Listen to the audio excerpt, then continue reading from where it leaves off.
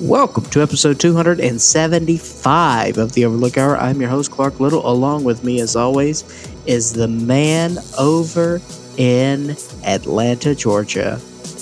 I see him right now. He's in his new one-bedroom apartment with...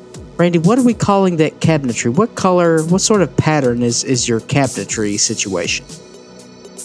I don't know. It's a wood situation. I'm not exactly sure how to describe the color of it. It's kind of like it's a lighter, like a hardwoods looking thing. It's kind of like grayish almost.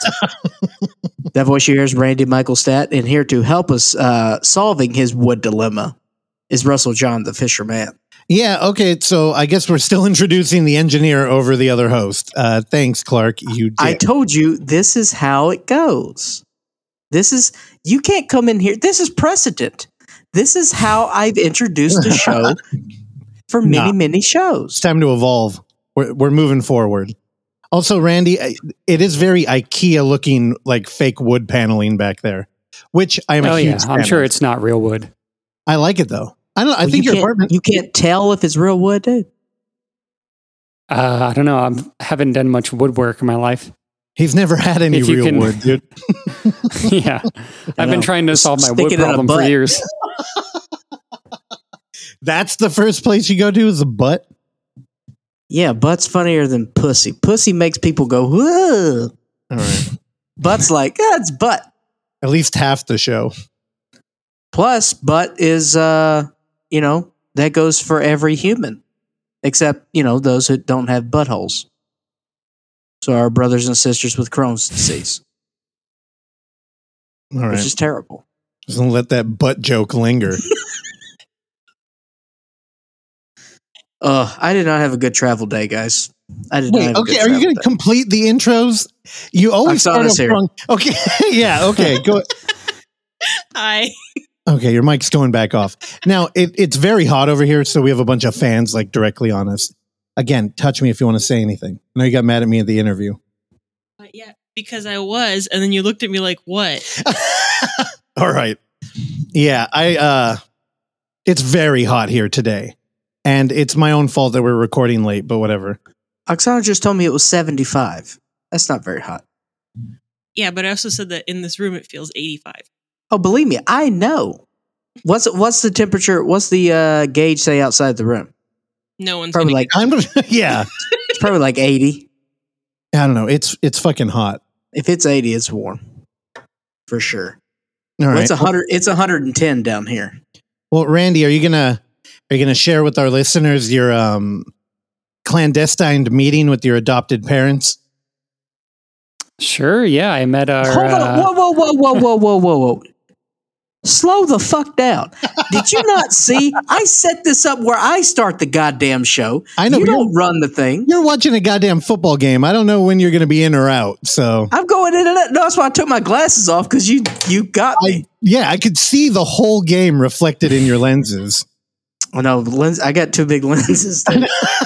And you have to turn your whole head when you're watching the TV. So now that the glasses are off, it doesn't matter. Also, the wood paneling on your bed behind you, I can see the TV reflection too. Yeah. Yeah, you can't get away from this one. Look, I only get to see two Saints games a year. Right. It's the first day of the season. What do you want? Podcasting is all about multitasking, dude. Come on. Yes, I'm the one behind 3 monitors with the mixer right now. I get it.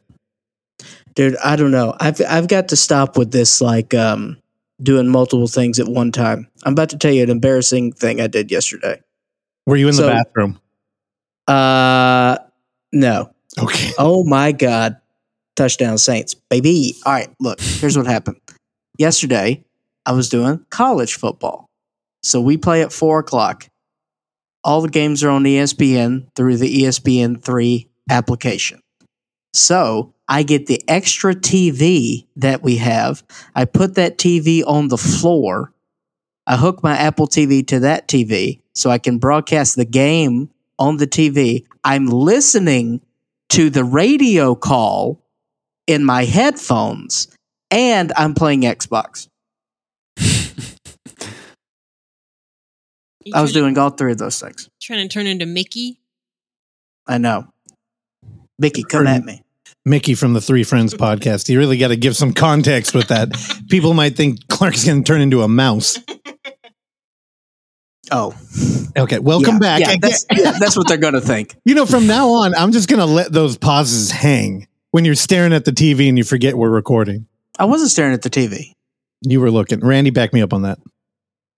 I think I actually don't know. I don't know if I was paying attention either. There you go. That's a vote for me. God damn it.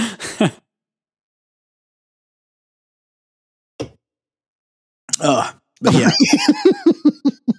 No, Russell, you got no commentary on this? I was watching the game, listening to the radio broadcast of the game in my headphones, and then playing Xbox. Yeah. That's what you do with everything. You walk around the house with headphones in. You sit down to watch a movie, but take out your phone immediately. Everything is 2 screens. I know. I got to stop it. Yeah. Remember that rule you made where you're like, I'm not bringing my phone in when we're recording? I don't. I mostly don't. Well, another TV or a computer streaming a football game is kind of the same idea. To a degree. Okay. So hey, I'm doing what I had to do. You told me you wanted to go today, so we're going today. Okay. Concessions have to be made. Okay. Well, what were you going to talk about that Randy's clandestine meeting with his new adoptive parents had to wait for? Well, I was just setting it up for my terrible travel day. Oh, but since you got your own narrative. Nah, I had nothing go on this week. Just scheduling a lot of boring stuff that, isn't worth talking about. I left my hat in the airport, dude. How? Because I was sweating because you have to walk 3 miles in the Harvey Milk terminal. And I sit down. I had just purchased a bottle of Perrier and was having a nice refreshment. And I take my hat off and I put it in the chair behind me and I never picked it back up. Dude, you don't put your shit on another chair. You got to put it on your lap or hook it on a finger or something. I know. A finger. Yeah. God. What is that? Are you referencing the movie that you walked out of last night? Okay. You want to talk about that? We can briefly talk about it in the beginning. I'm not going to try and review it or anything. I don't know. I gave it 15 minutes. It really wasn't so much the movie. It was just I get antsy and I was just too antsy to focus on anything. Yeah. Because I honestly, because I was worried about today because I knew today was going to be a bad day and I was correct. I feel like it's a self-fulfilling prophecy with you, though. No, they put me on the 4th floor. Whenever people are like, scabs stay on the 4th floor, dude. Okay. I'm an executive. I thought higher was supposed to be better. It is. I've been on the 7th floor for 7-8 weeks straight. And this week they fucking want to put me on the 4th floor? Okay. I'm going to take a shit in the hallway. It's like that terrible movie I watched at the Castro where it was that social divide. High Rise. Yeah, fucking hate that movie. I never saw it. One of the things that I started trying to add to my own life was I wanted to discard that whole, it's going to be a bad day. You know how when you trip or something and then you find a penny on tails or some shit and people are like, it's going to be a bad day. I always found that to just be an issue of perspective. If you start looking at it as a bad day, that's all you're going to see. Well, yes, I agree. If you go looking for trouble, you will find it. Yeah. I agree. And that's all you look for. No. You know what I look for? I look for the truth. Okay. And I've been down here this is my, I don't know, I think 14th week, 15th week, I've lost track. And did you find any truth out there? My life is Groundhog Day, dude. I know how everything is going to work down here. All right. When are you I knew it in my bones that I was going to get, shanghaied. Can I say that anymore? You're going to get addicted to cigarettes? I don't even know what Shanghai means. I think kidnap? Is that what it means? I don't know. Oh, I have no idea. Well, you might get kidnapped later today. Oh God, no! That's the last thing I want. Wait, so your terrible trip, the only thing that happened was you lost your hat? Russell, I've had this hat for a decade. It's a nylon cap. That blue one? Yeah, with the arrowhead on it. Yeah, I hate that hat. What are you talking about? It's my favorite hat. By your favorite, it means that you leave it everywhere. And it's guess what? It's not going to be a problem anymore. No, it kind of fixed itself in that regard, I guess. Anyway, you have better hats, dude. I'm not going to mourn that one. I'm kind of upset about it. All right, well, Clark, you had a bad trip, but Randy got to meet his new parents, and I'm dying to hear about that. Yeah, Friday night I went to a venue called 529 here in East Atlanta. What does that mean? Is that zip code? That was the address of the area code, the location. Oh, 529, and I don't remember what the street name is. But I met our friends, the Cellar Dwellers, Christian and Colby. Colby's girlfriend was there as well. Met her. They were all very nice, and it was cool to meet them and see Christian's band play. They were solid. But yeah, I don't know. Well, we didn't chat a whole lot. And then both Colby and I, towards the end, were kind of like waiting to like say bye to Christian. And Colby's like, I'm actually a big fan of the Irish Goodbye. I was like, cool, me too. Because he looked busy just talking to people that, he knew from the show and stuff like that. So I didn't say bye to him, but I'm sure we'll see each other soon. I think we're going to go try to see the card counter sometime this week. Oh, look at that. You traded in Clark already. You've already got some new card counter buddies. America is card counter buddies. Right? I'm not going to watch it, so whatever. But why? I don't know. What I don't want to watch any movie that has like playing cards in the title. I'm out. You know what I hate? Playing cards. Unless you're a magician, then I'll watch you like make them disappear or something. But what if the card counter has Catholic guilt in the movie? Maybe. You know what? I'm going to shuffle cards while we talk about it.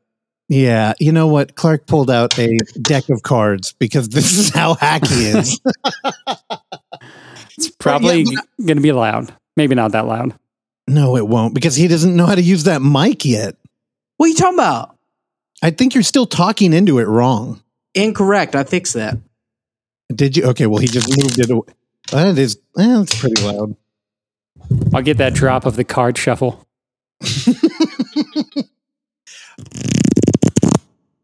All right. Well, Randy, how's Atlanta? Like, how's the Plaza Theater? I haven't been since I was here just visiting in 2019, but it was cool. I think they're showing, I forget what the movie's called, but it's like a sort of a faux doc with St. Vincent, the musician, and Carrie Brownstein. I think it opens on Friday, so I'll probably go there for that, if not earlier to go see Candyman, which I still have not seen. It's Brownstein, dude. Is it? No. I don't know. Could have been. But yeah, I did go to a different theater this week to see something that I'll talk about later. Oh, you know what? How did we get away from Fingers without actually even mentioning or talking about it at all? Because we started talking about my neuroses. Oh, okay. Yeah. Well, I feel like we should at least a little bit now. How did we watch that movie? It was on Shudder, right? I don't know. What do you think about it, Clark? I got nothing. I watched 15 minutes. All right. Well, Fingers. All right. Here's one. You know when I left the movie? When you pointed out something to me that infuriated me. Oh, no. All right. So I think the main reason why you watch this is because you're like, oh, is that the dude from Greasy Strangler? Yeah. Now, both you and I'm going to assume Oksana, is not a fan of the Greasy Strangler. Now, let me be clear. I like that director. I like his follow-up film. And there are parts of the Greasy Strangler which I do appreciate. The score is definitely one of those. Yeah. But overall, I just think the tone, it's not my favorite. An Evening with Beverly Loughlin, that's more my speed. I liked that one more. And I appreciate what he's doing. He's an interesting voice. Jim Hickle, is that his name? Who? I can't think of it. The director of The Greasy Strangler. Oh, I don't know. Hoskin. Jim Hoskin. Okay, thank you. Yeah, but anyway, so that Michael St. Michael's, I think, is the actor's name that shows up in Fingers. And you pointed out that when we first see him, Randy, prepare thyself. He is wearing a pin of himself on his jacket. Yeah. Which, okay, you know what? Let's do this right. I'm going to be quick, though. So Fingers came out in 2019. Amanda has an issue with other people's physical imperfections. Hell breaks loose when Walter, a coworker of hers, shows up to work with a pinky missing from his hand. The lady who plays Amanda, Sabrina Friedman Seitz, she's great. And when the film was about her and her weird, completely judgmental perspective of, you know, they do a great job where she goes to buy donuts for work. And the lady who, the young girl who loads up the dozen for her has a birthmark on her upper arm. And our lead is so grossed out by it that she throws away the dozen immediately. And it's a perfect introduction. Yeah. We follow her to work, and there's this great, like, we know what the movie is, and the poster is called Fingers. And right when she gets to work, we have a close up of a dude typing, and he's missing a pinky. And it's not like gone, like he was born without it or it was amputated. It's like a rough severance there. Like it looks, and there's no bandaging. It's like it's a gaping wound on his hand. It looks like a dog ripped it off and then he just came to work. And then, you know, he's smiling. The next cut is a medium shot of him happily typing. And me and Clark started dying. Dude, it was great. And she's revolted, and she's his boss, and she tells him, like, she won't even look at him or get in the same room. And they have an intern who comes in and like, what do you want me to do? And she's like, get him the hell out of here.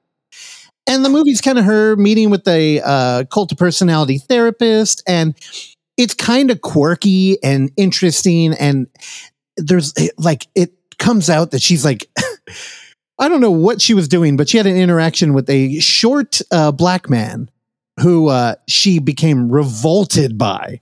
And, you know, it was Beetlejuice. Dude, an equivalent. And it was more like Gary Coleman when he was a security guard.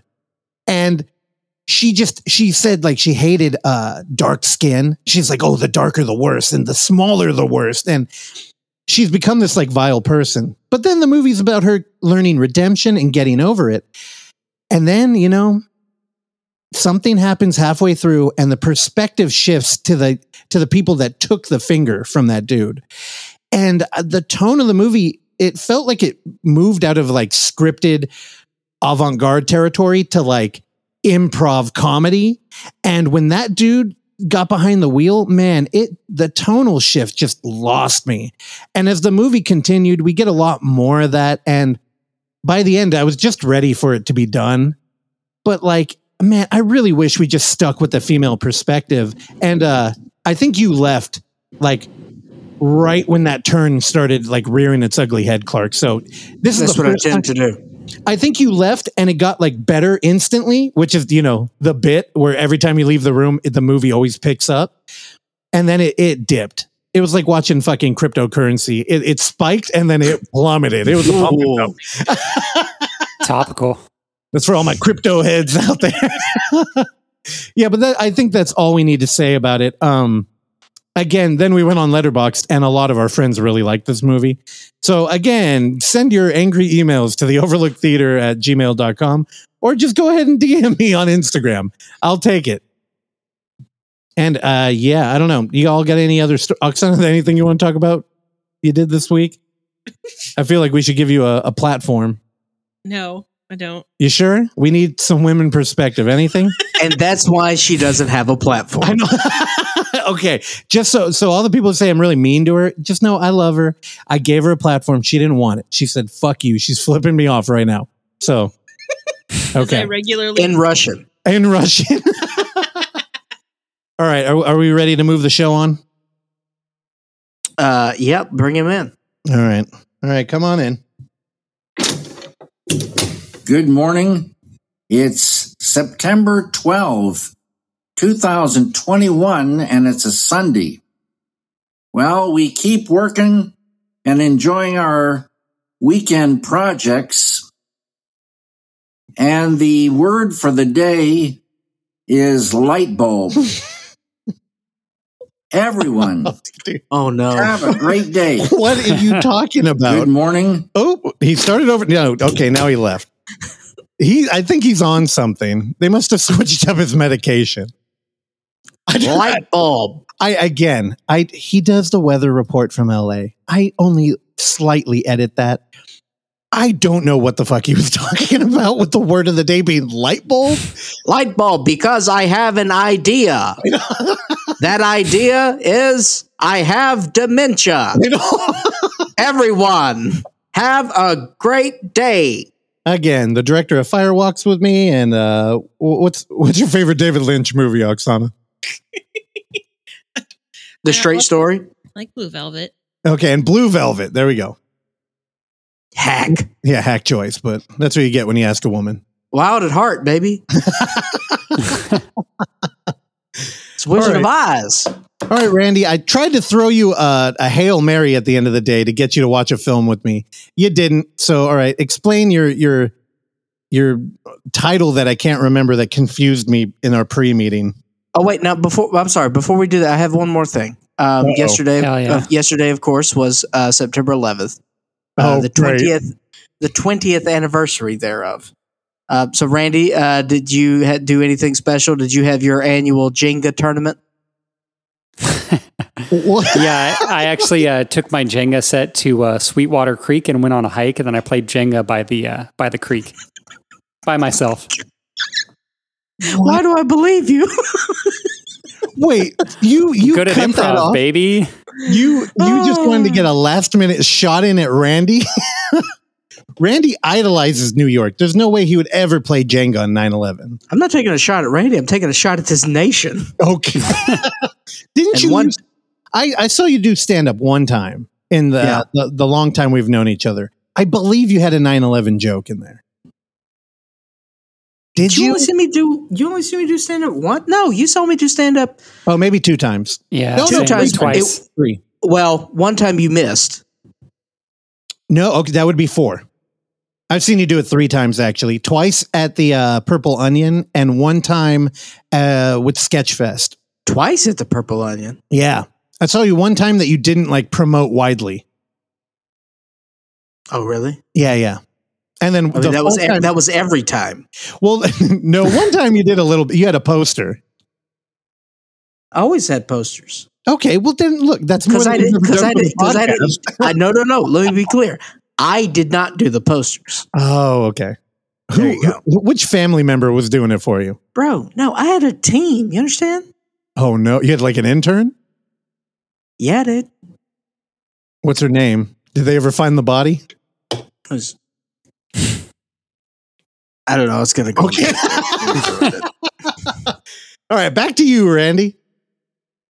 All right, yeah. So the movie that I talked about earlier that you couldn't pronounce is called Mowgli, starring Jungle Riz Book? Ahmed. Almost. Directed by Bassam Tariq. It just came out this year. I think it played some festivals maybe in the last year or so. I was really looking forward to this, so I saw it at the Midtown Art Cinema Thursday night at like 7 because it wasn't playing anywhere after that, or at least not for now. I couldn't find any showtimes in the area besides that one.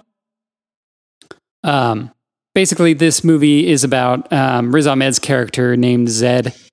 He plays a young British rapper who's kind of on like the very verge of success, like about to like kind of break big. He's also he's Pakistani British, which is what Riz Ahmed also is. He was a co-writer on the movie, I think, along with the director.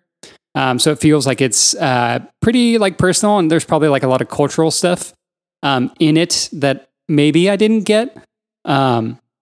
But yeah, it's pretty good. It starts off with a scene of him kind of like at a show, and you can tell kind of like what his like lyrical style is like, and how it like really relates to like his family and like where he's from, and sort of just like the the British Pakistani like perspective and stuff. And it's I don't know, it's got a lot of like really cool lyrics, and I think it actually comes from some of his rap lyrics, because Riz Ahmed also does music stuff like on the side of acting as well. But yeah, the movie from actually after that first scene, he goes back to see his family that he hasn't seen in like 2 years. And you could tell there's a little bit of like weirdness around like him and his family that's like more kind of traditional. And they kind of make fun of him for his name, Zed, that he goes by in America, because that's not like what his actual name is.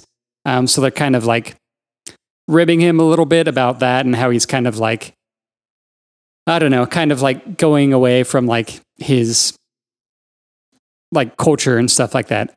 But also around the same time, he develops like this autoimmune disease where essentially like his limbs like start to like not function. So a lot of the movie is spent with him like in the hospital. So yeah, this kind of sounds similar to Sound of Metal in the sense that he's like, what the hell? I know, it's crazy.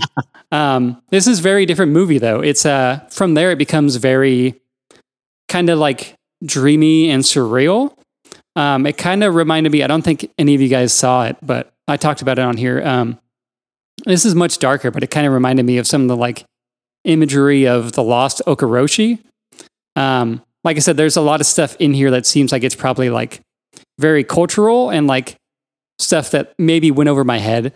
But I don't know, it's pretty cool. It's kind of experimental. Yeah, it has a lot. It feels personal. It feels like it has a lot to do with kind of just his character and kind of like what he's dealing with, like, between being in America and kind of the stuff with his family, then also like having to deal with this new medical condition, which probably will not enable him to be able to do what he loves. So Riz Ahmed, I feel is like one of our, especially after Sound of Metal, I think he's like one of our best actors at the moment.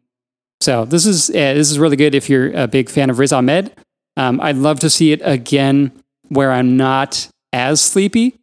I think it'd be a good like morning movie with a coffee or something. So I didn't love it as much as I thought I would, but I'd definitely check it out again. Okay, now Clark's outrage about the Sound of Metal. I didn't realize he's the lead in that too. Yeah.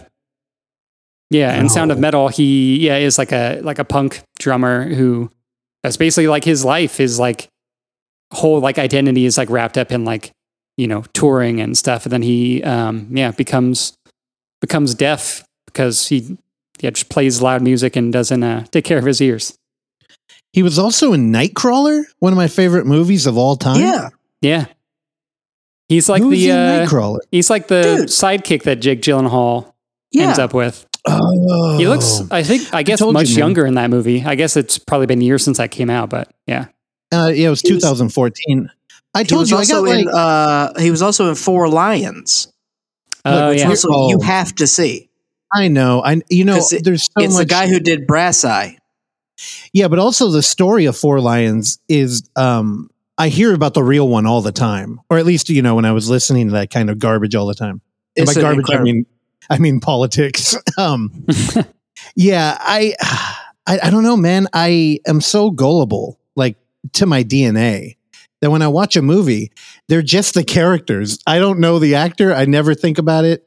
Sure. And it really takes a lot for them to like stand out. And I'm kind of regretting looking into this while you were talking. But on IMDb, there is a picture of him in his rap regalia. And I love that the all-seeing eye over his pineal gland, that tattoo. Has anybody ever actually done? I'm sure somebody must have done that before him, but that's fucking cool. Yeah, you should also check out Riz's song Post 9/11 Blues. Speaking of 9/11, it's satire and it's good. Yeah. Oh my God. Is it about Building 7? It's about the whole thing, essentially like coming from a Yeah, it's kind of like saying that like after 9/11 that like now he's like he's got the blues because like they did the thing, I guess. I don't know.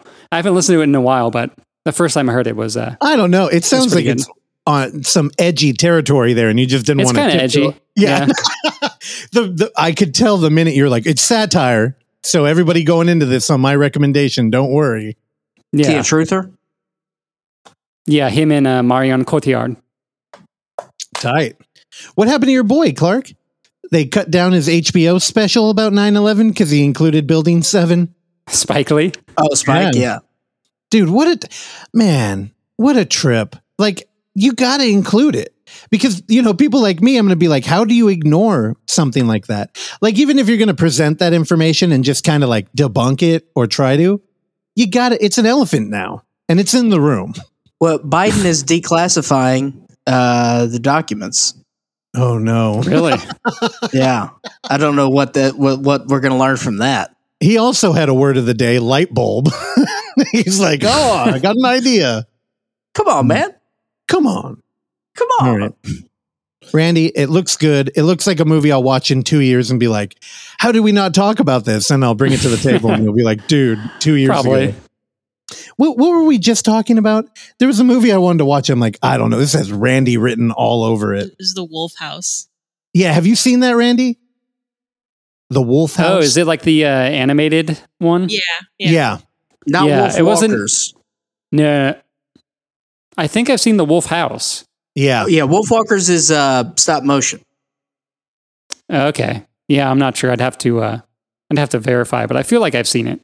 Yeah, you probably. Oksana instantly was like, I think Randy talked about that. I'm like, okay. Yeah, because I added it to my watch list on Letterboxd, which I don't think I've ever removed anything from.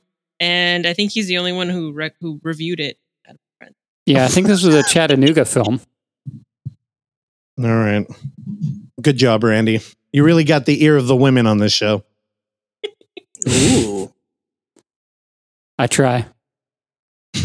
What are you, Macy Gray? All right, pause the Saints game. It's your turn, Clark. It's over. We won 38-3. I just turned the TV off. You did it, dude. We did it. All right.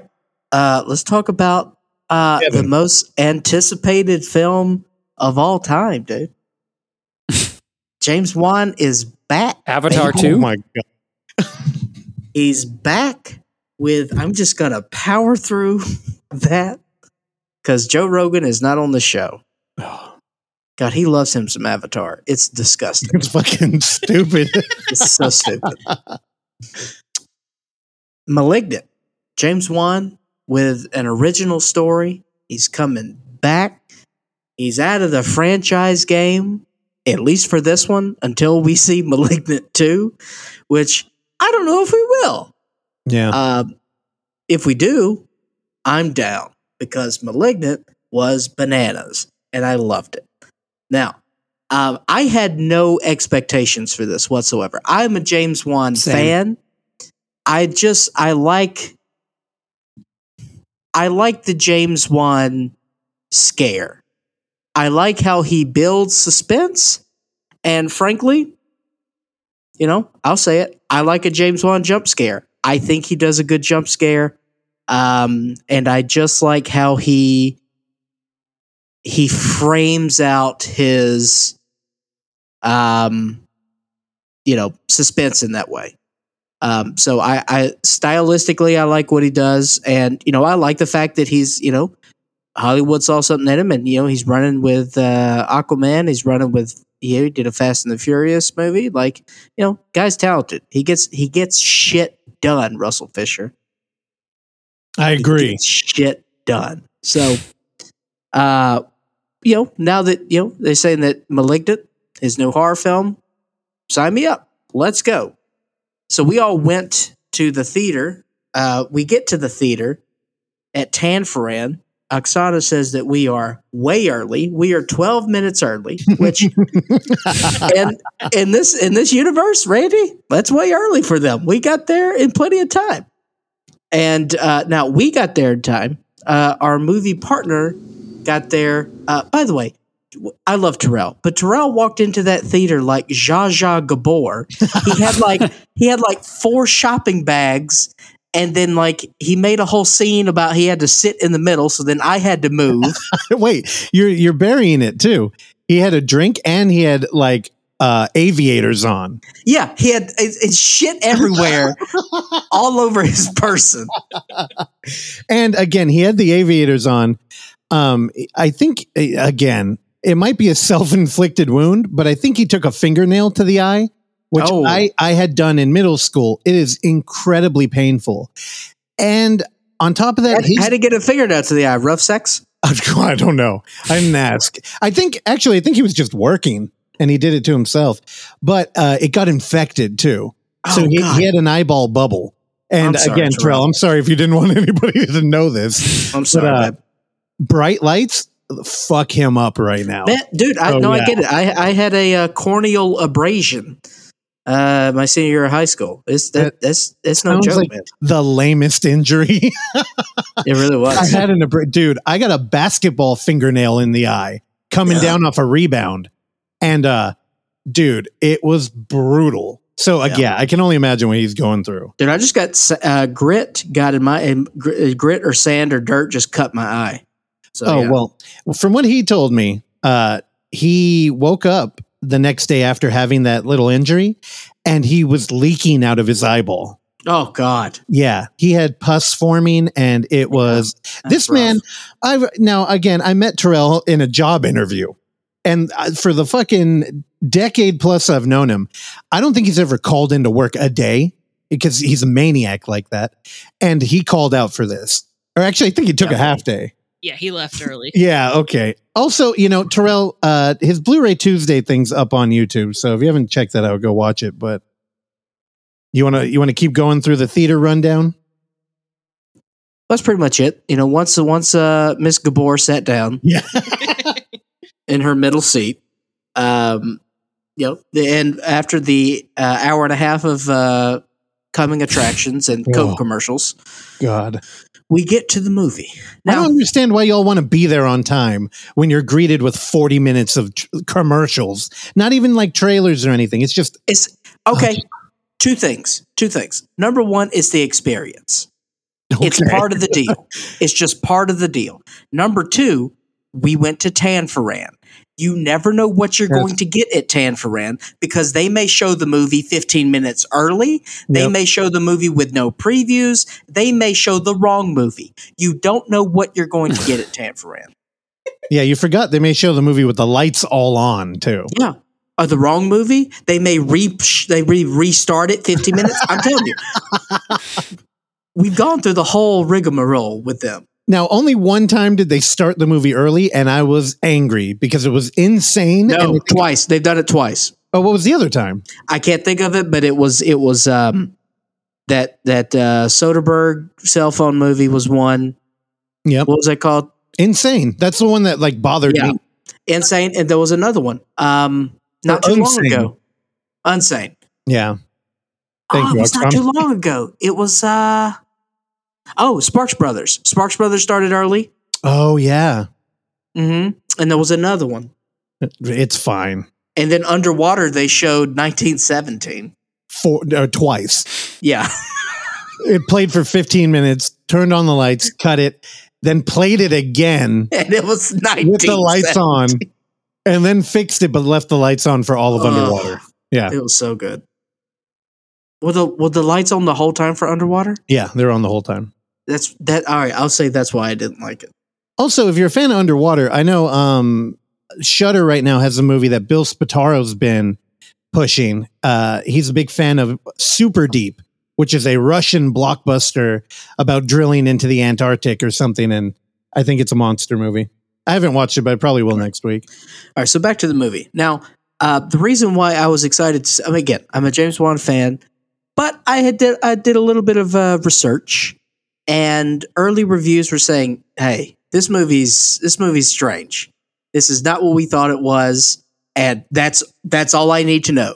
Then I heard whispers of Fulci and Hiddenlotter And I'm not necessarily fans of those guys, but I appreciate what they do. And if we're talking about James Wan and, if he's making a basket case type of movie, then okay, I'm interested, right? So that's why I definitely wanted to go to a theater to see that, even though, again, Tanfran and we're running the risk of them fucking it up. But they didn't. Everything worked out.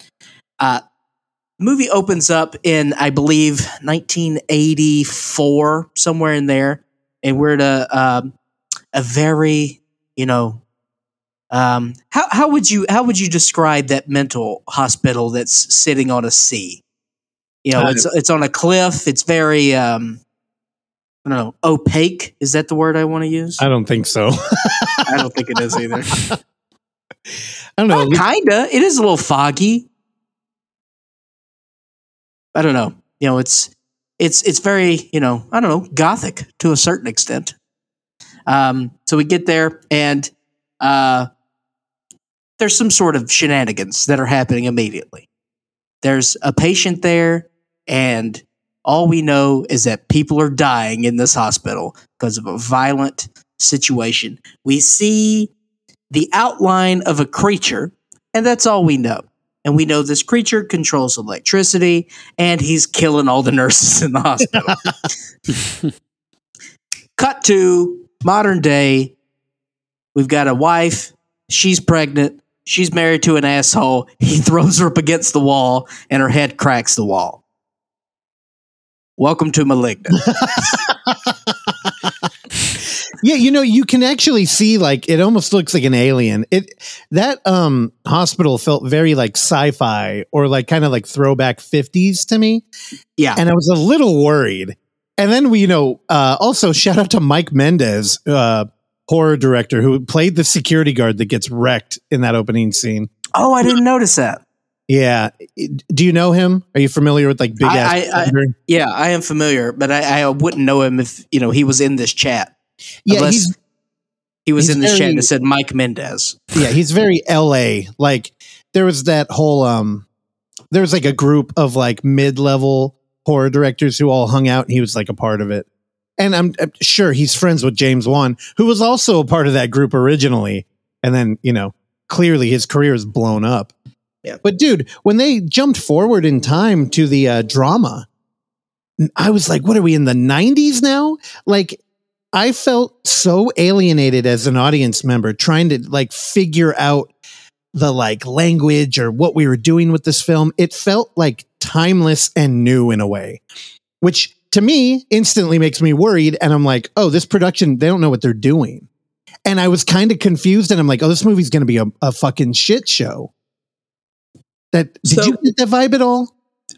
So let's, oh wait, hold on. How far are we going to go into this? That's what I'm saying. I don't want to spoil it. Okay. I do think that we should walk on eggshells here. I feel everybody's seen it though. I kind of do that too. Can we? All right. If we go into it, we'll put it in the metadata. So you want to spoil it? Let's just let it go naturally. I mean, normally you're the one that likes to jump right to the end and be like, bada bing, bada boom. Well, all right, we're spoiling it. Fuck it. Here we go. If you haven't seen Malignant, it's on HBO. Yeah, it's streaming. And if you don't have HBO, I get it. It's $15 a month. I actually just canceled mine recently. I'll be back on next week. Okay, yeah, exactly. So, I'll tell you this, Russell. I didn't know where I really stood with this movie until the third act. Absolutely, same here. Yep. Because when the third act comes... Woo! Fun ride. Not saying now again. So essentially, let's go back to the bedroom. We've got an abusive husband, and now he's talking about. We learn that she is pregnant again because she's had previous miscarriages, and so the husband uses that as fuel to the fire. Yeah. See what I did there? Mm-hmm. I enjoyed it. No, you didn't. I got stuck imagining you doing a podcast that's kind of like Loveline called Back to the Bedroom with Clark Little. Ooh. I know. We'll work on that. Is Dr. Drew on it? Dude, the whole birth thing, I think that was part of the problem I had in the first act. It felt like there was a lot of weird exposition coming out. And I'm like, is that going to play in at any point? And I think every word comes back around and it pays off. The thing it does, and I'll tell you, because the third act is so, Gwen Stefani said it herself. It's BANANAS. And because the third act is so crazy, I feel this easily deserves a rewatch. Oh, yeah. And I definitely need to do that soon, because I was going back in the first two acts, like, okay, of course. It was right in front of you the whole time, especially in this. All right, I want to stay on task. So the husband, he's a bad guy. He's sleeping on the couch because he knows he made a boo-boo. And frankly, the wife locked him out of the bedroom. Well, there's a visitor that comes in the middle of the night that looks like Sting. Just, I don't know. What kind of outfit would you describe our antagonist to have? Kind of like a what kind of jackets would you call those? I don't know. He like kind of like looked like duster. Darkman to me, or like in Hardware. Did you ever watch Hardware? Yeah. No, but I know what you're talking about. Yeah, The Undertaker. or the Undertaker. Yeah, good call like there. Much smaller. It just stringy long hair that it covers its face, and kills this guy. Now, I will say, the gore is great. The gore is great, and it's only a preview as to what's coming. And then the wife is upset, obviously, because her husband's head is basically torn off. And then there are more strings of murders that are happening that are closely associated to our female lead. One of which, where there's a woman in her attic, and she falls out of the attic through the ceiling, and then is immediately brought in for questioning. Where she then learns that the person causing all of the problems is somehow related to her, because she was adopted when she was 8 years old, and she didn't really know her life before she was 8, and she has to go visit her mom to find out some more information, along with her sister, who apparently is a princess at a theme park that was supposed to be a thing, but that didn't pay off. So now you're doing a good job of recreating exactly where I fell asleep. I did. I'll admit it. In the first act here, I fucking dozed off. And normally the roles are reversed and Oksana will fall asleep in the beginning. And she gets very angry when I poke or like push her a little bit. And I'm like staring at her with a, yeah, you were asleep look. Well, I was greeted to that during this movie. And I remember when I kind of came back being like, what did I miss? And why is this Disney thing important to the story?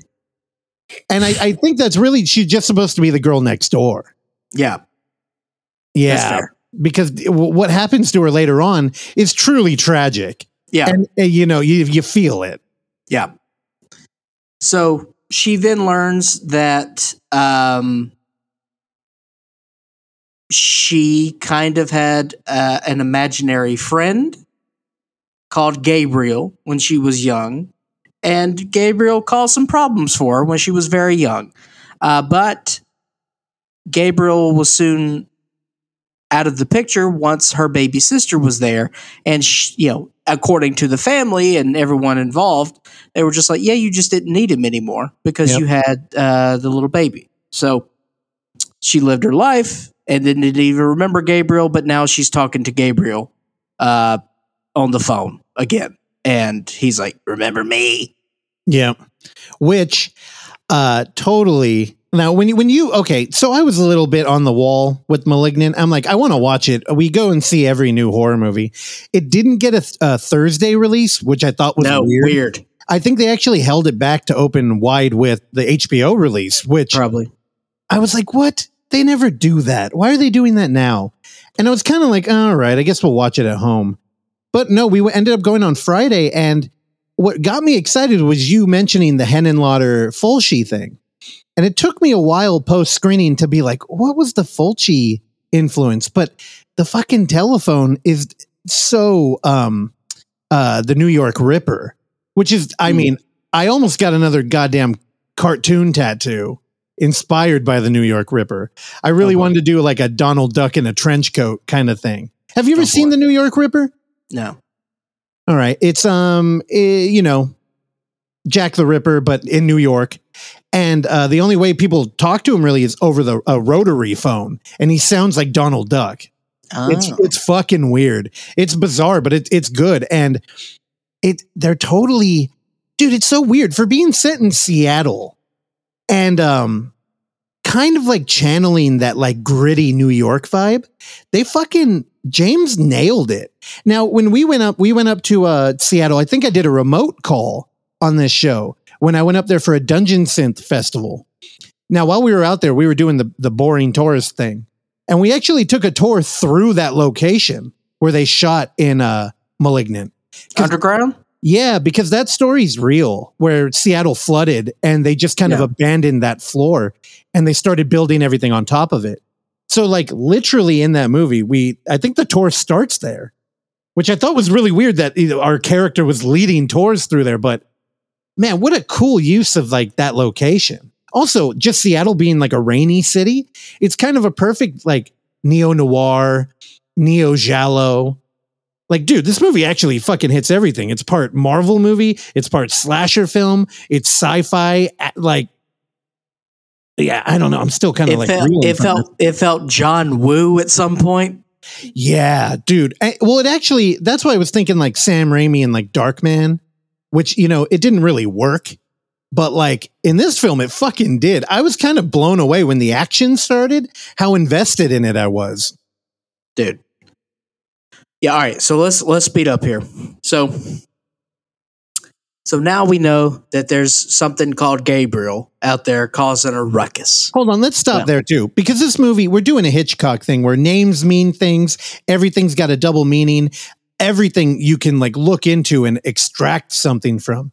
What do you think the idea of naming the invisible friend or the imaginary friend Gabriel was? Is that a bait and switch?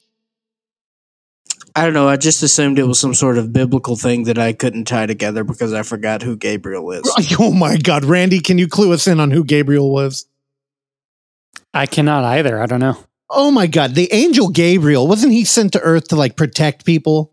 He was like Earth angel. Why am my mom is the one who said, I should have made you go to church. Yet you two who grew up, you can't like. Yeah, because we were made to go to church, dude, and we rebelled, baby. Okay, well, I think Gabriel, I don't know. I'll come back to this later as you go on. So then what happens is that our lead detective, who I liked, by the way, Cocoa Jones, what was his name? I have no idea. I don't remember. I think it was something like Cocoa Jones. It was tight. I got to look it up because he was awesome. Oh, it was Cocoa Shaw. Cocoa Shaw. Cocoa Jones is better. But I don't know. Cocoa Shaw is very Hong Kong. Like Cat 3, yeah. Shaw Brothers? Yep. Oh, there you go. It was right there. Ding, ding. I mean, it was right there. Yeah. So one of the Shaw brothers is involved in a chase with Gabriel.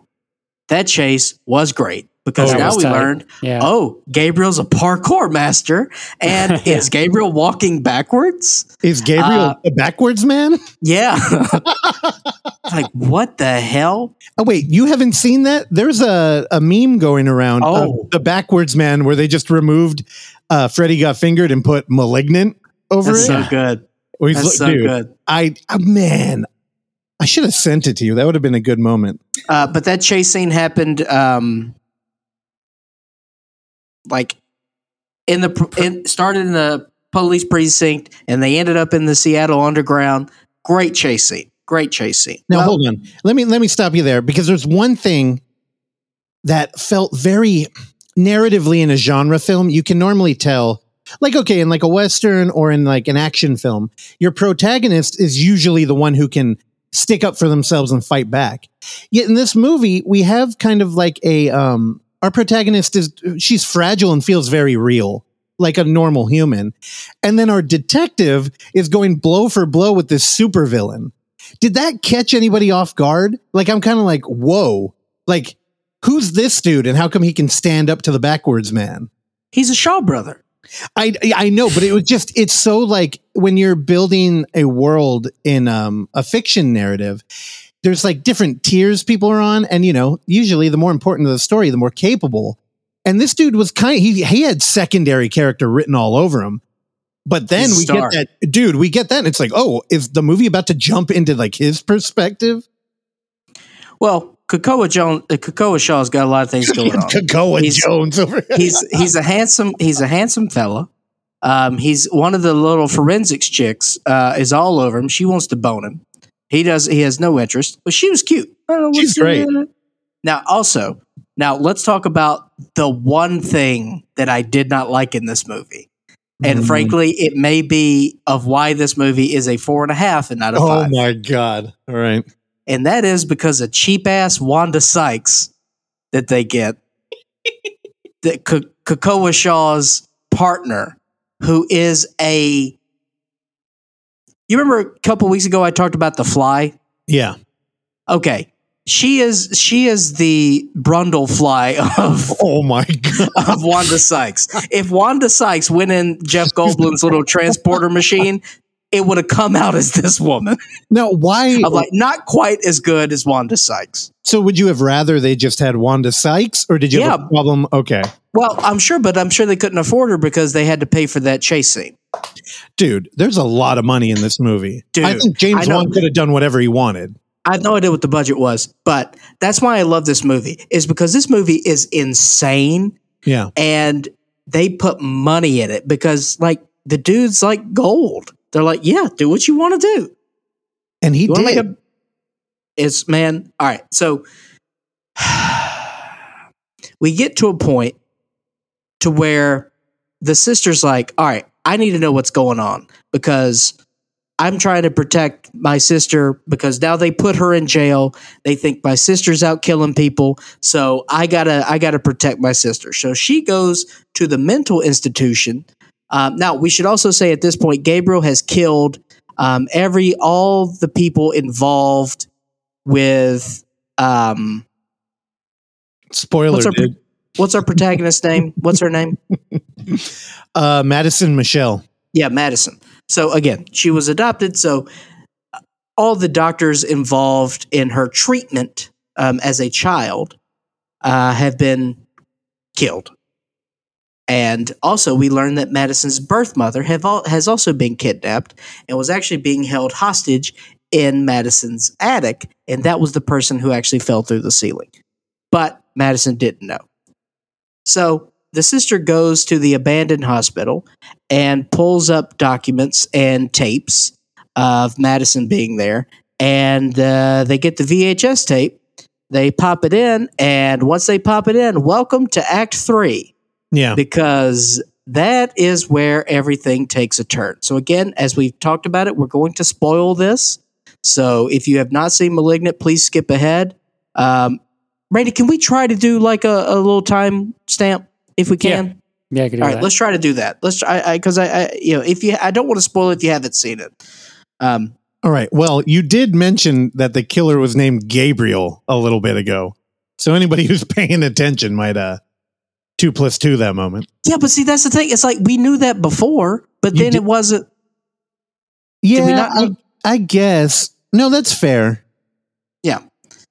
So we get in she pops in the tape. And we see a 8-year-old Madison there. She's very sad. She's like, I want this to stop. And they're like, okay, we gotta get rid of the cancer. So the camera turns to the other side of Madison, and there is a creature that is coming out of the backside of Madison.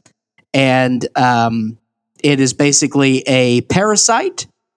Of course, they said it's an extreme version of a something. A tumor, I believe. It's a It's not a tumor. It's a tumor. It's a parasitic tumor. Can you describe what Gabriel looks like for the listeners? I'd love to hear your breakdown. One of my third girlfriend. I'm not laughing at that. She was a nice lady, and they never found the body. No, she wasn't. No, you know what he looked like? Is like, remember in Independence Day, the little alien that was piloting the big alien? Oh, yeah. That's the vibe I got. Like a little scrawny, like, I don't need muscles to do anything. Like that. Yeah, honestly, if they would have just left him in there, it probably would have been better. It looked good. Dude, it looked revolting. Yeah. And also, you know, if we're going to get back to the Henenlotter, like, homage, I mean, everybody goes for like for the Siamese twin you can hide, like Quado, or like, what the hell what's another, or in like Sleepaway Camp? That one got operated out early. But this one, I don't know why. I never thought about like a hard reverse Siamese twin. Yeah. It's one of those ideas where it's like, you know, I fully believe that there are no original stories, but man, if you're doing visual storytelling, this one felt fucking original. Yeah. Like, it is not derivative from anything.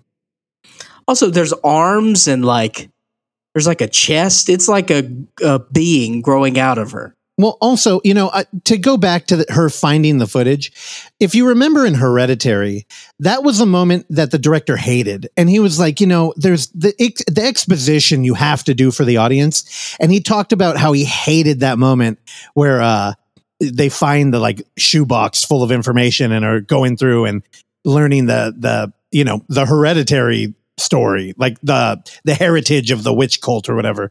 And in this movie, I was like, oh, okay, we're doing the exposition thing, but the way that James Wan does it, it's completely interesting. And instead of flipping through files, we get a found footage style VHS tape, and we lean into it because we get a full VHS treatment of a bone saw cutting out a Siamese twin from a skull down to like the bottom of your spine. Dude, it was gnarly looking. So the way that they, again, thank you to beautifully laid exposition. They explained that they could not get rid of the entire parasite because it would risk the life of Madison. Therefore, they left just a teeny tiny part inside her brain. And so then again, as we talked about before, in this very long review of Malignant, I do apologize. I'll give you shit for it later. I was already waiting. This is mainly your fault. Nah. Don't put it on me. It can't always be my fault. Also, dude, the best part about like cutting the twin apart was, you know, we had to leave a little bit. And in the truest form to Human Centipede 2, you start to question who these Kevorkians are as they just literally push her brain back in the skull and kind of close it up and like staple it shut. Dude, it felt like wrong and violating and completely revolting. Yeah. Yeah. A child. And then later we learned that, you know, Gabriel was dormant because, as we said, she didn't need Gabriel once the baby sister was born. So throughout the movie, the crown jewel was going to be killing the sister, who is why Gabriel was, you know, not out in the world causing havoc.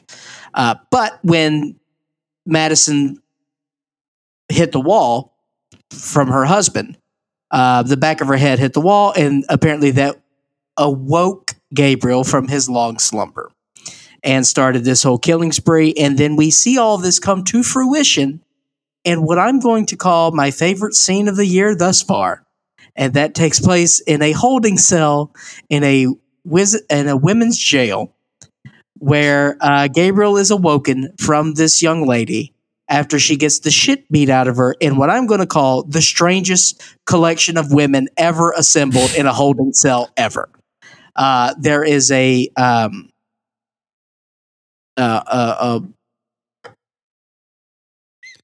don't know, a trucker like no. Okay, Foxy Cleopatra.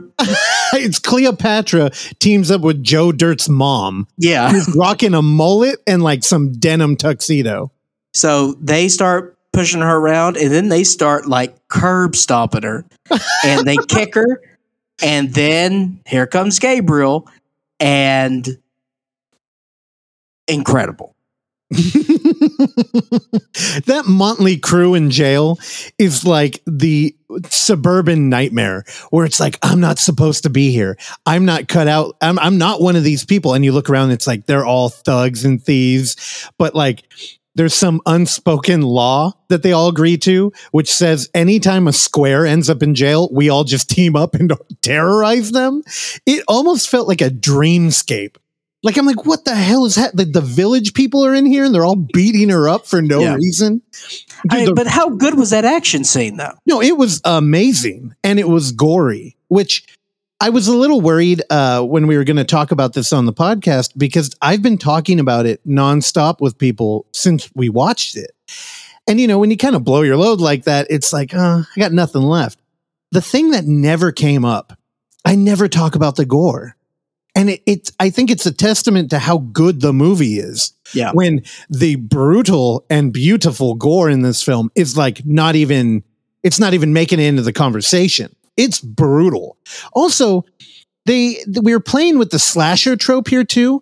And one of my favorite things about a slasher is the origin story and the weapon they use. Now, the weapon is a stripped down trophy that turns into like a gladiator's like cestus kind of thing. And man, I fucking loved it. As somebody who spent a lot of time with his friends, like trying to like slasher battle, like, oh, what would your slasher be? Come up with the background and a unique weapon. I feel like James Wan not only killed that, he crushed like the giallo genre. He crushed like dark, gritty 90s crime and like superhero film. Like this movie is he threw all the genres in a blender and came out with something that like elevated all of it. It's strange, man. Yeah. Also, now that we have revealed severe body count. Oh, dude. Yeah. Everybody dies in there. Incredible and it's kind of body count. It's refreshing. We don't get enough of that in horror. Now, I want to take a moment and I want to get a little highbrow injection in this show. Oh, and by the way, when I say body count, Randy, I'm not talking about your favorite band. Thanks for the clarification. Fuck yeah. Now, Jungian theory is a thing that I always pretend to understand what I'm talking about. But in this film, it was so striking. Again, I always call back to Cinematic Oblivion. That's our buddy Nick and Harry Nordlinger. They're currently not recording any new episodes, but you can still find it.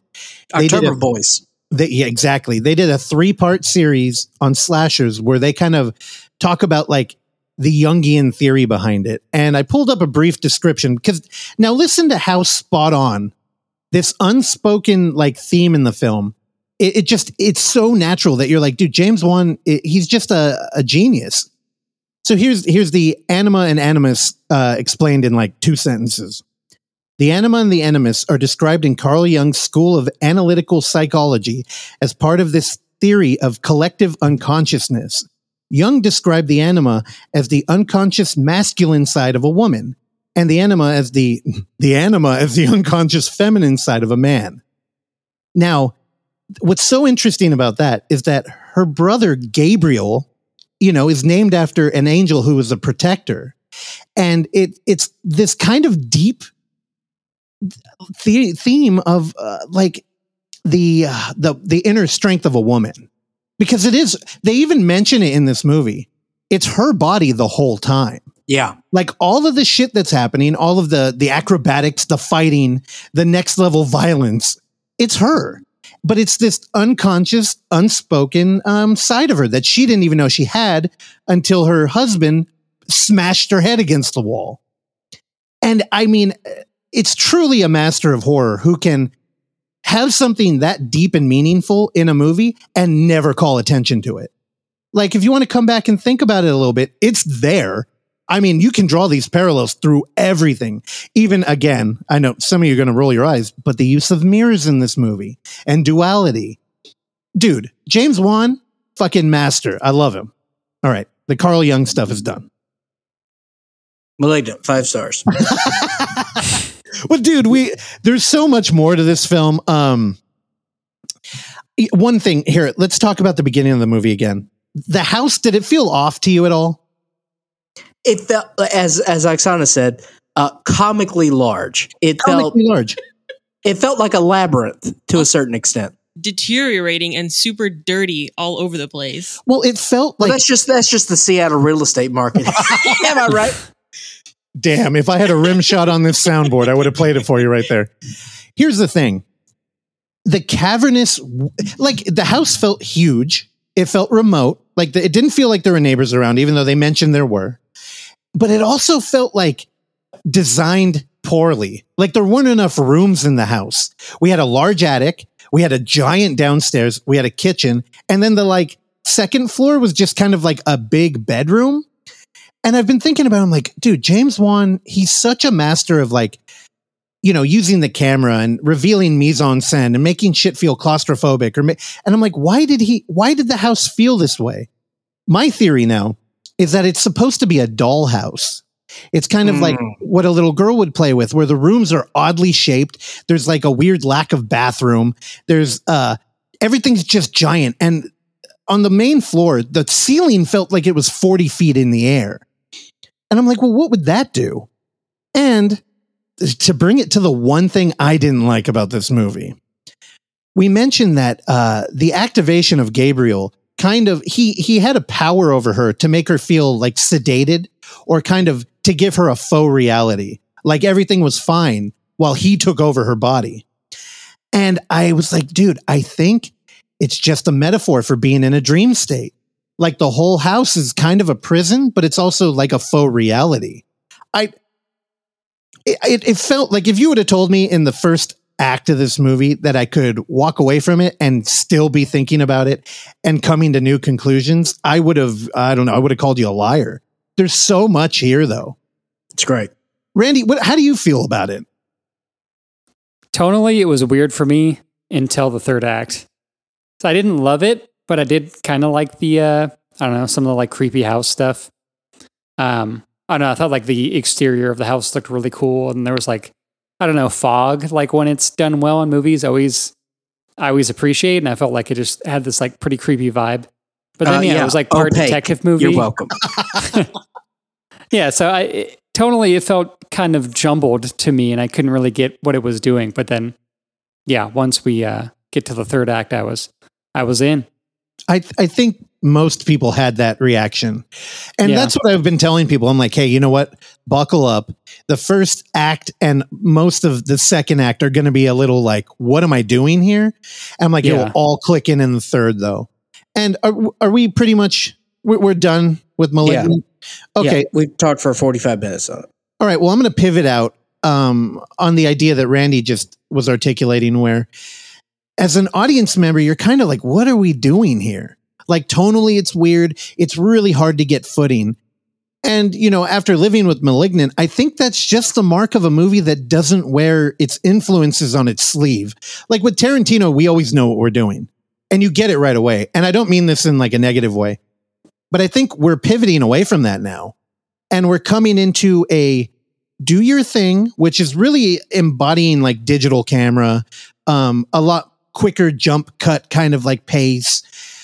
We're kind of getting away from the 70s film era, and we're coming into a new, right now it's pretty confusing kind of modern cinema thing.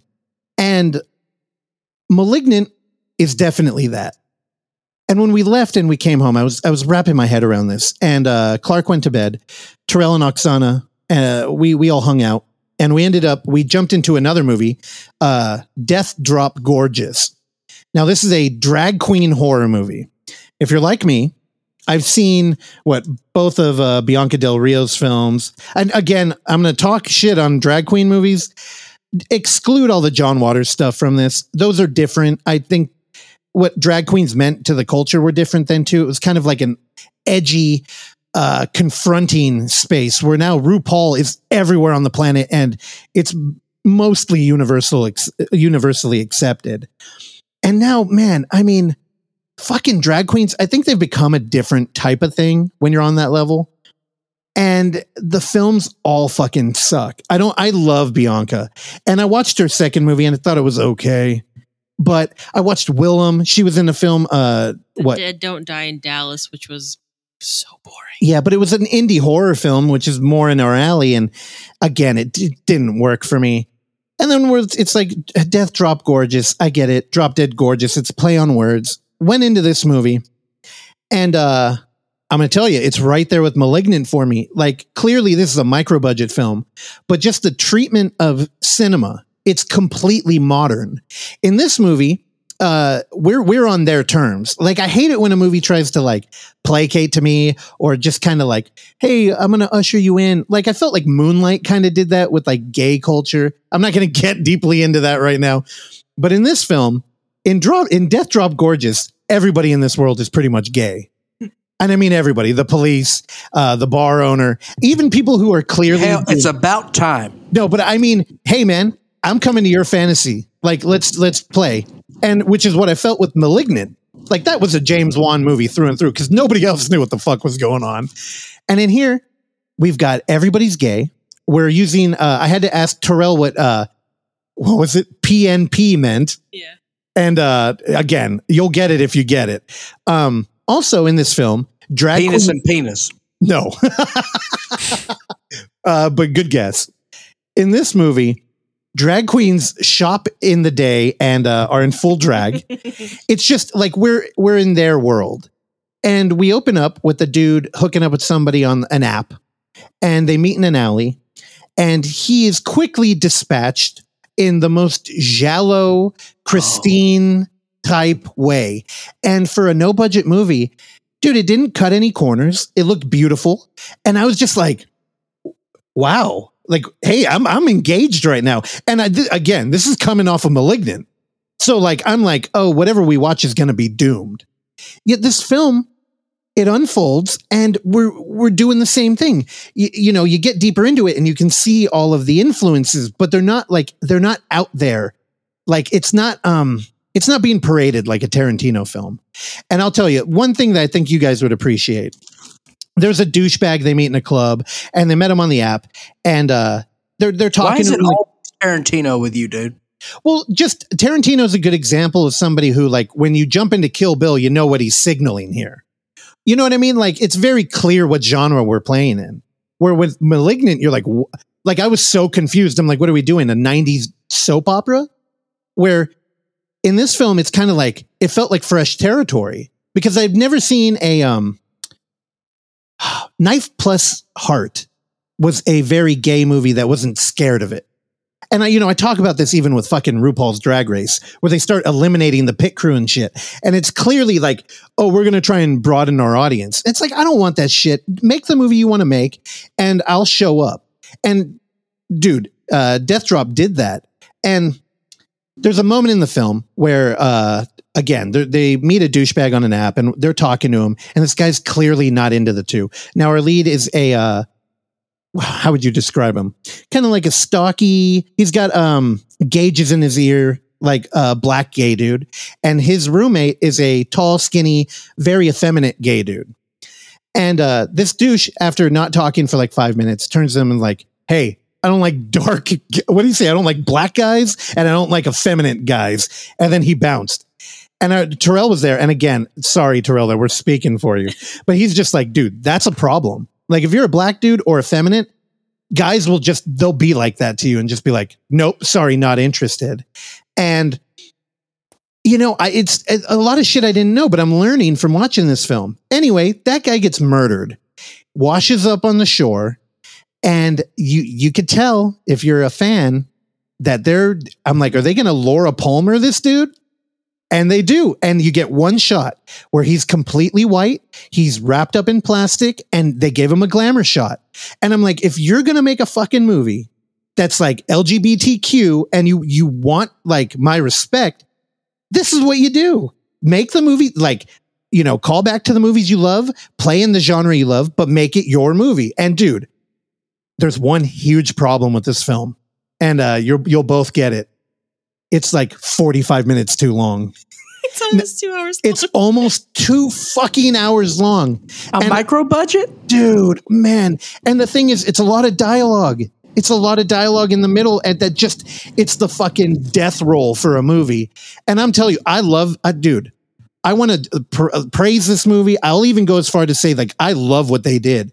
I'm ready for the next one from the director because, man, the runtime was brutal. We were all down there completely invested, struggling to be awake by the end of it. And I felt bad, but I also was like, when this movie started, it looks like shot on video, almost like very grainy. It's very grainy, yeah. And I loved it because you don't see that usually in like movies starring drag queens. It's very like, polished looking. Yeah, well, the drag queen has become kind of like just a star now. So when you get like a Bianca movie, the movie's about her and she gets all the good lines and everybody else is kind of at the beck and call. And, in her second movie, it's a little bit better, but this film, lead was not a drag queen. There are several drag queens in it. We hang out in a bar. We're doing bits with the police. Dude, so good, too long. But man, I didn't even want to spend all that time on this movie. Was it funny? When it was it funny? I don't know. I would say it was a horror comedy. Yeah. Yeah. So when it was funny, it was, but it's not a comedy first movie.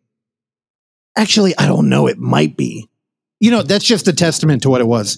Anyway, so it's more Dead Don't Die, not Shaun of the Dead. Oh, Dead Don't Die wasn't funny. I know. All, I'm struggling with that comparison just because of that fucking movie.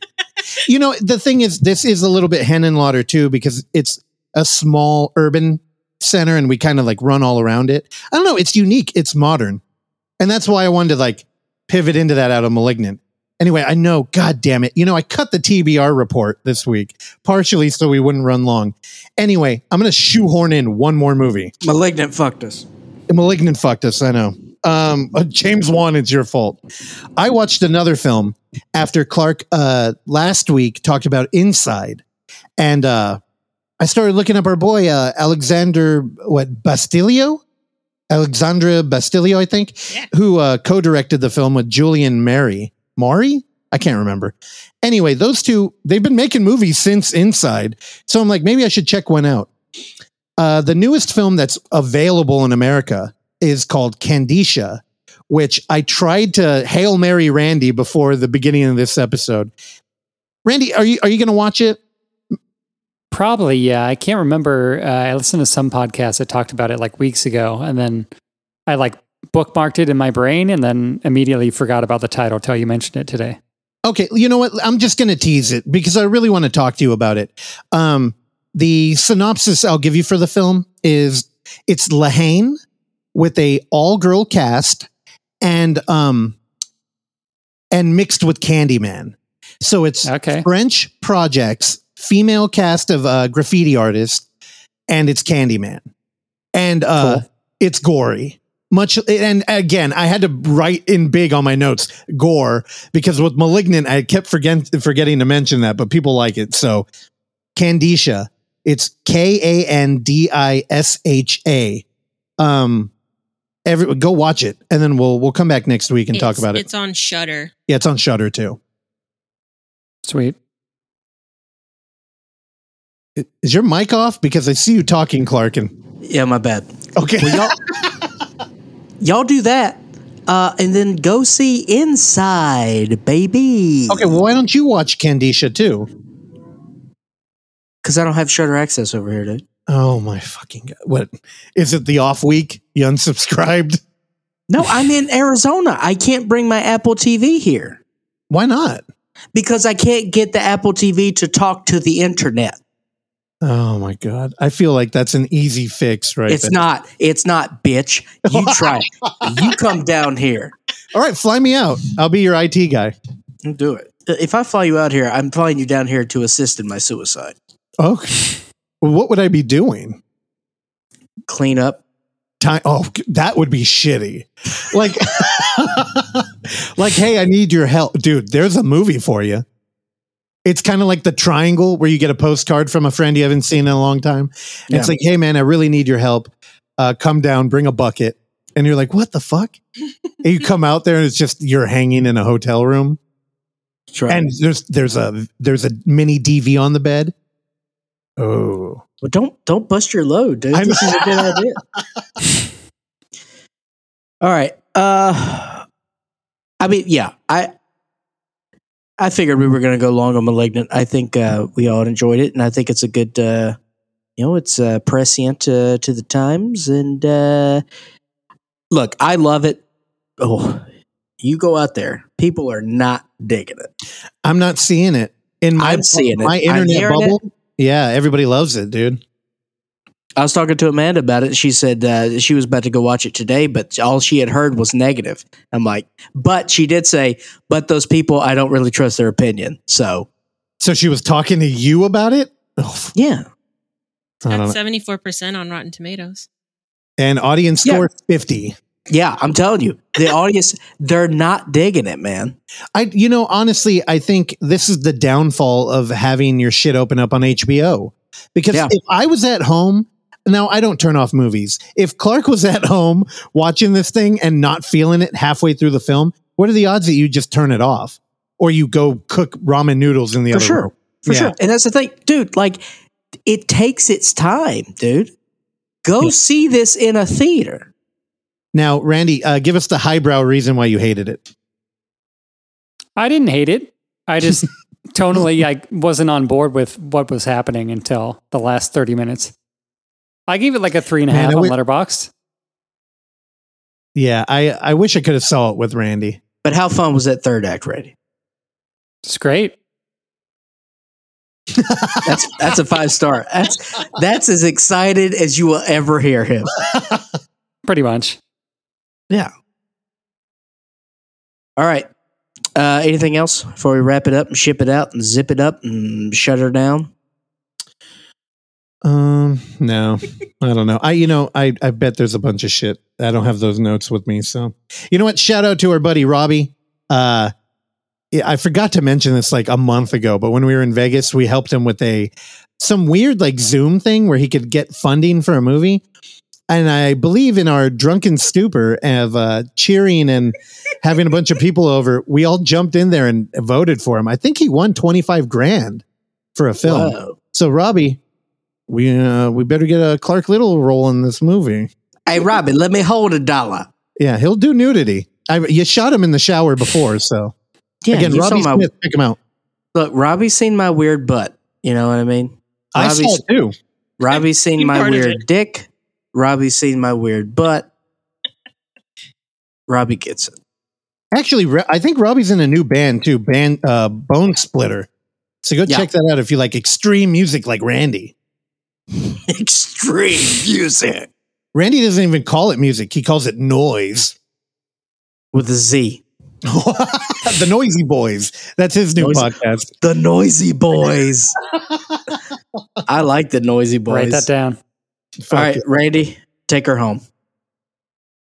Yeah, next week I'm going to watch Candicia. Russell's going to watch Inside, and I'm also going to watch Inside Llewyn Davis for the 20th time. So, what am I not going to? Am I not going to watch anything? Jerk off? Probably a football game. All right, that's fair. We'll see you next week. True.